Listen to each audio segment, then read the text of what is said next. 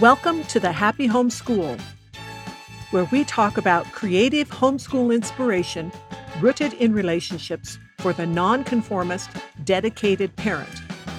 I'm Laura Blodgett, and my goal at the Happy Home School is to inspire and equip you to create a learning environment that makes home everyone's favorite place.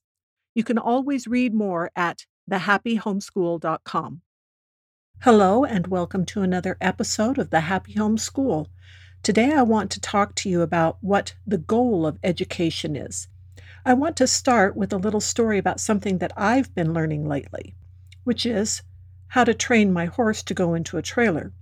I'm pretty new to horses. I haven't been around them most of my life until up to almost 2 years ago, when I decided I wanted to learn to ride, and we had the time and resources to do that. And I was being successful getting my horse into the trailer in my own way up until about a month ago, and then all of a sudden she decided she did not want to go anymore. Now, if you haven't been around horses a lot, you may not understand quite how big and scary they can be when they're balking against what you want to try and have them to do. But I had a lot of input from different people, and I had studied lots of videos, and I was trying to apply everything I had learned about how to teach her step by step to get into the trailer.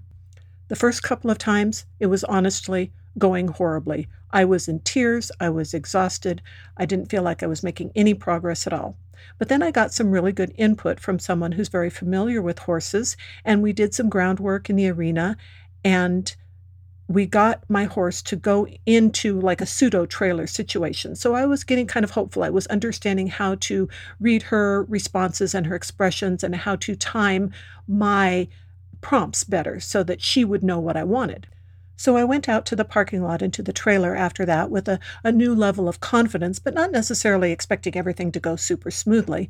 And it didn't go super smoothly. I had to work with her, called lunging, which is making her work back and forth, for probably a good 20 minutes. And then all of a sudden, she decided to listen to me. But that's not the end of the story.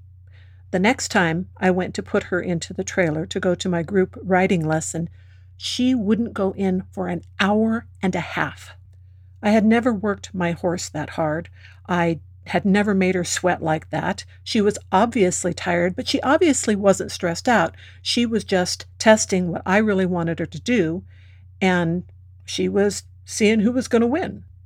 I tweaked my approach ever so slightly with what might be called a slight bit of cheating, getting my husband to hold the rope from one direction, and I just tapped her on the rear end, and all of a sudden she went in. It's like she just needed her head held straight, and then she went in the trailer, and that was all fine.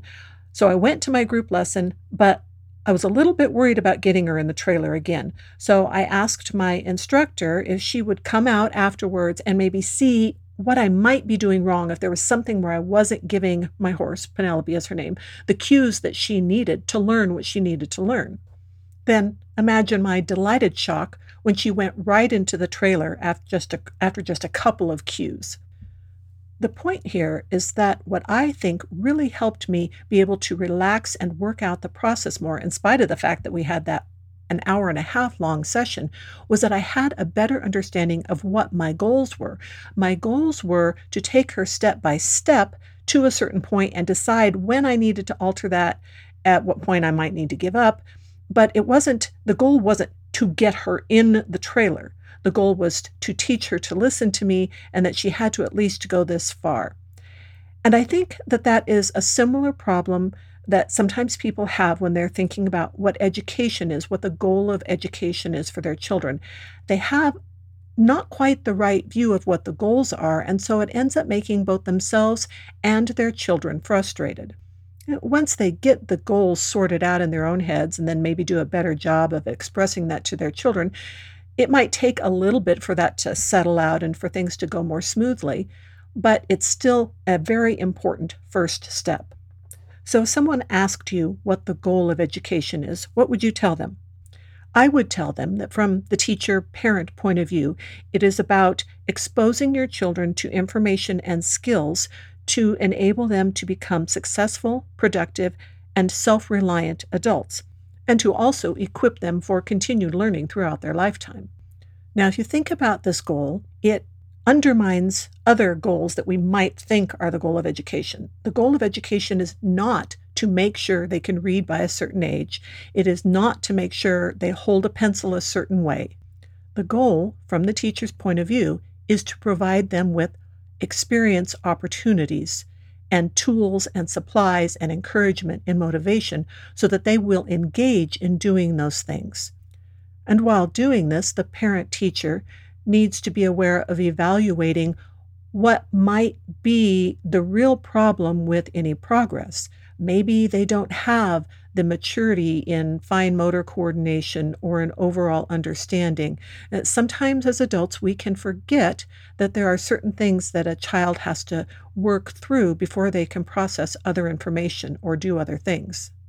So let's talk about basics. I think we can agree that the basics of reading and being able to work with numbers, math, are very important for a child's life. Reading opens up a world of information and discovery, and math gives a certain kind of insight into the world around them as well. But until a child is really ready to read, there are lots of ways to expose them to a lot of information that can engage them with the world around them and actually then motivate them to read later on. I would say another basic of education is having to do with worldview. At whatever age a child is at some level, they are going to be evaluating how other people are making decisions in the things that they are reading about or decisions they need to make about how that information should be used. And then I think there needs to be some basic training in economics and how to handle money, which goes along with math at a little later level, and things like nutrition and other skills that have to do with taking care of themselves when they are an adult.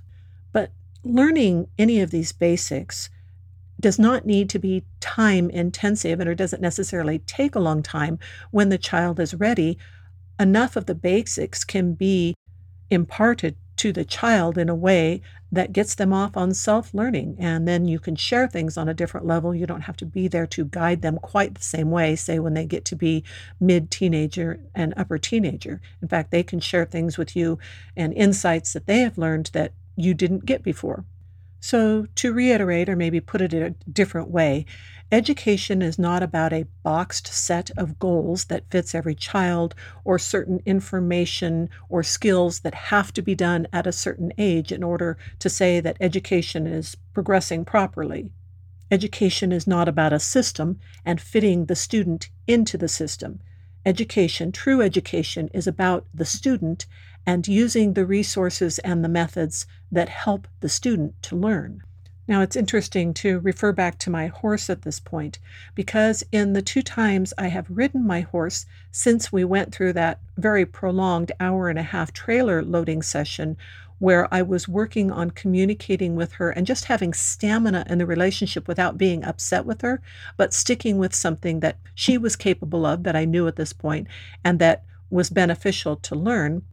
In the 2 times that I've ridden her since then, riding her and communicating with her has been so much more relaxed, and she seems to be responding to me differently.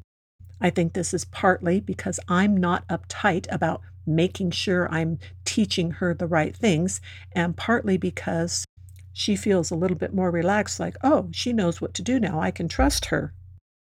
So, in view of all of this, I suggest to you that if you have your basic foundational goal of education better defined to guide you, it will make the specific decisions about how to approach education and how to problem solve flow more easily. You will be less frustrated, and your students will enjoy the learning process a lot more. That's all on this topic for today.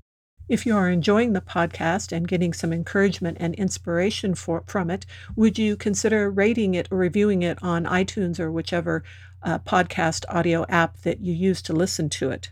And if any of you are interested in supporting my efforts here, because doing this does cost some money, I have put up a donation button via LiberPay on the website.